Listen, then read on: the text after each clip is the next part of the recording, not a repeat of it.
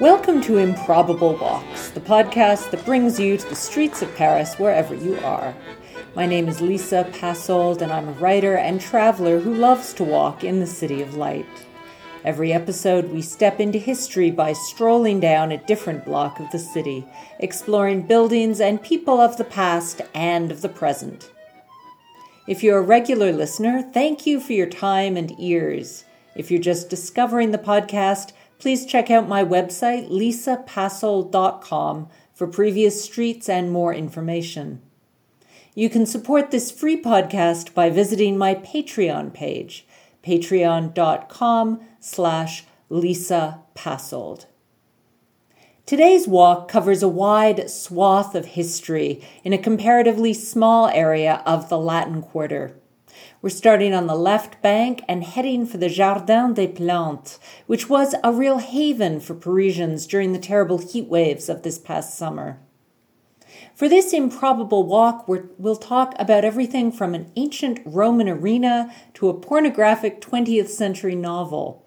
We're starting in Place Émile Malle, a respected historian. Malle specialized in medieval history and died in 1954 in his 90s.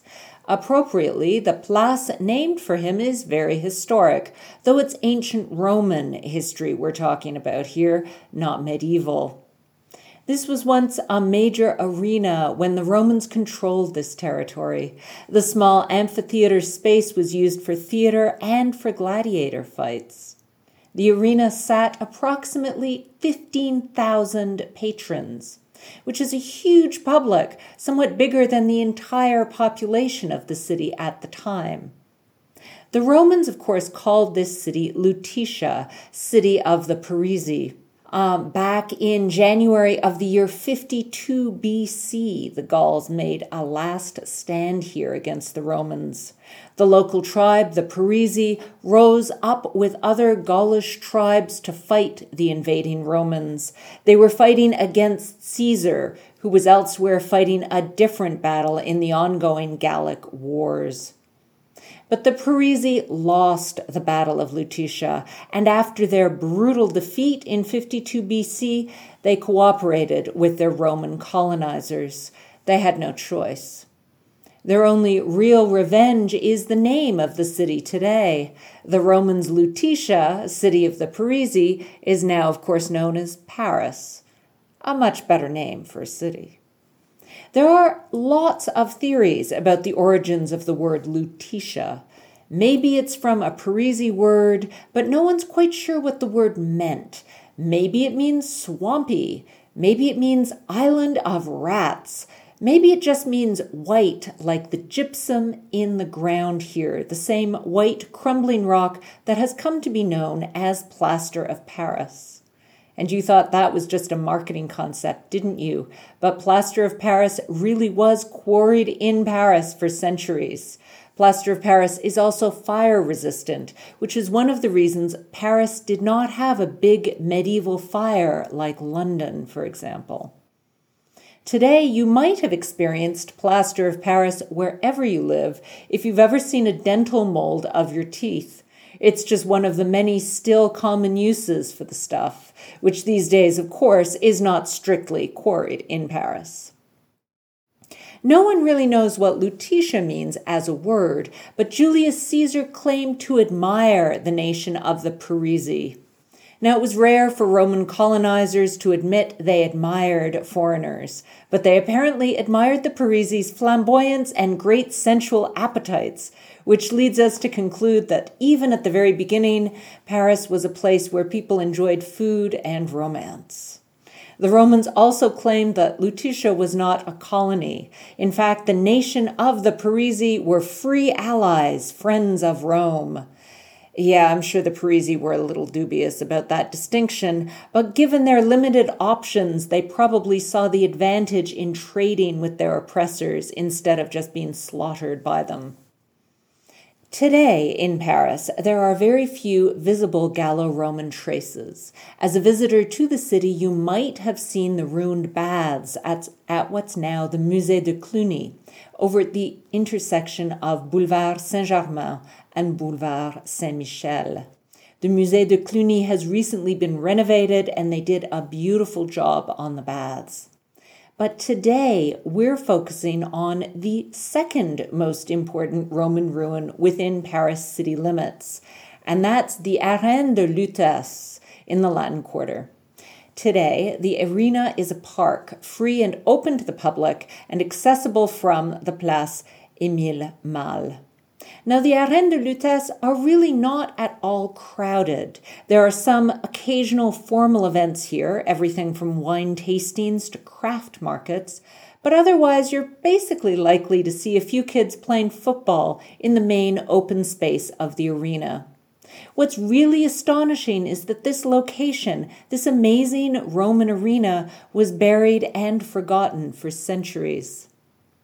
Because Roman buildings were so expertly constructed, as centuries passed, people often reused parts of the walls in Paris, and individual stones disappeared into other building projects. As time went on, the theater here became part of a cemetery, and by the early 1200s, the entire arena was filled in. People remembered that there had been a Roman arena in this neighborhood, but the precise location faded from public memory. Then, in the 1860s, there were the great Haussmann renovations of the Second Empire. During digging for a tram line, construction workers discovered the Roman ruins of the arena here.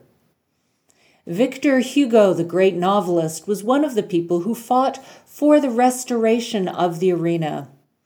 Hugo argued, "It is not possible that Paris, city of the future, should renounce the living proof that it was a city of the past." Hugo is also one of the great defenders of the cathedral, Notre Dame.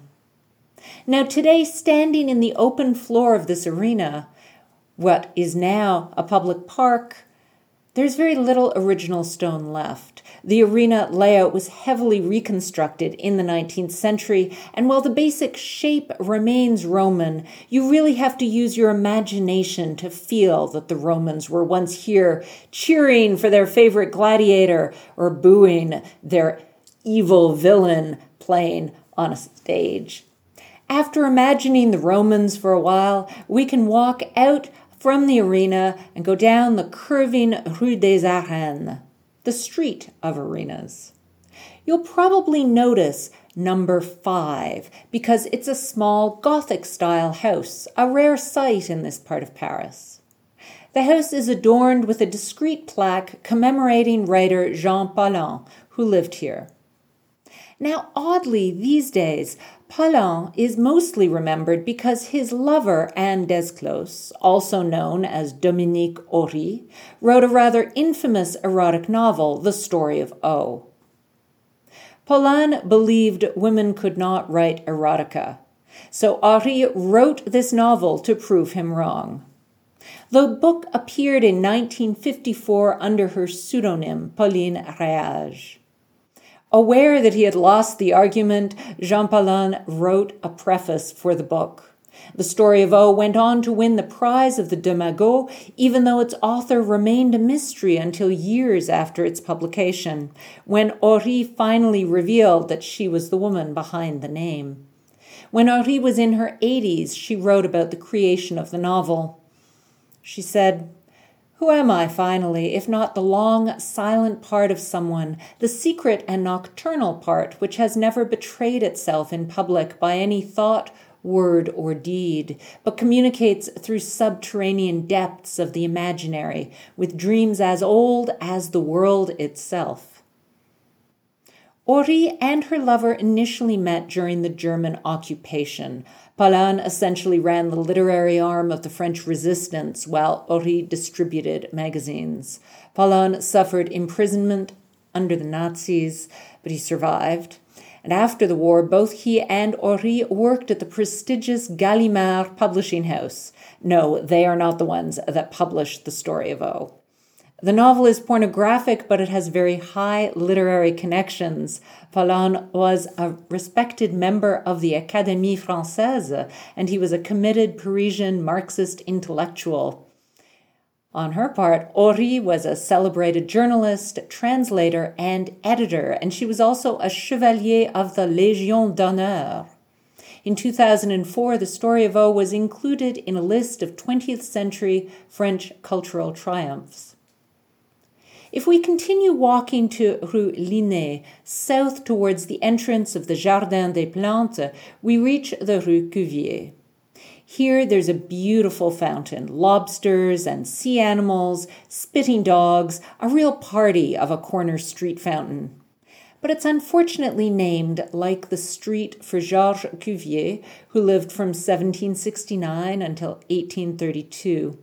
Cuvier was a deeply flawed French zoologist and naturalist, sometimes considered the founder of paleontology. But what you need to know about Cuvier is that he's one of the scientists responsible for the horrific treatment of Sarah Baartman, the African woman who appeared in demeaning conditions in the Palais Royal in 1814. She died the following year. There's really very little good to be said about Cuvier. It's too bad his name burdens this lovely fountain with its sea creatures and strange dogs. There really isn't enough water here to wash away the foul memory of Cuvier, and I really wish they'd rename the fountain. So let's walk away from that horrible history and cross the street into the magnificent Jardin des Plantes, where we're confronted with a fantastic winding path into the greenery. This path twists up towards the Gloriette de Buffon, which was completed just before the French Revolution by the Comte de Buffon, whose name sounds beautifully like buffoon, and it seems adorably appropriate for the silly little ornamental metal gazebo on top of the hill. The gazebo, when it was built, was adorned with an inscription in 1786, which translates to, "Just as the sun gives life to the world with its heat and brightness, King Louis XVI illuminates the men of his kingdom with wisdom and justice." No surprise, that inscription was one of the first things to disappear a few short years later during the French Revolution. The gazebo was restored in 2018. There's not much of a view from here, but it's a very pretty place to sit and enjoy some sun now that we're into the cooler season. Now, if we walk down the far side of the hill towards the gardens, we stroll beneath the outstretched branches of my favorite Paris tree, the historic Cedar of Lebanon, planted here in 1734. Yes, that's right. The tree was planted well before the American or the French Revolution, which means this extremely tall, healthy tree is almost 300 years old. Cedars of Lebanon are not only beautiful trees, but they're also very historical. King Solomon's palace was built with these trees, and the huge cedar forests of the Middle East were once prized for their timber, used particularly for shipbuilding. This particular tree has a very precise recorded history. It was brought as a tiny seedling from Britain by Bernard de Jussieu, who lived from 1699 to 1777. Now, naturalist Jussieu is an interesting character. He's one of 3 brothers, all of whom became famous botanists. Bernard actually began studying medicine, but he soon found that he preferred plants to humans. He worked in the royal garden at the Trianon in Versailles. This particular cedar of Lebanon came from the Oxford Botanic Garden. Jussieu transported it from England all the way over to here to present the seedling to King Louis XV. Now, although the internet does report that there's this ridiculous story that he had to transport the seedling in his hat, I want to tell you that is not true. The seedling arrived in a pot like a normal plant. Now, the seedling was installed here in the gardens under the king's protection in 1734, where it has thrived ever since, despite revolutions, wars, and climate change. Every time I visit, I wish the tree luck to survive our increasingly warm future. From here, the path leads down into the formal gardens of the Jardin.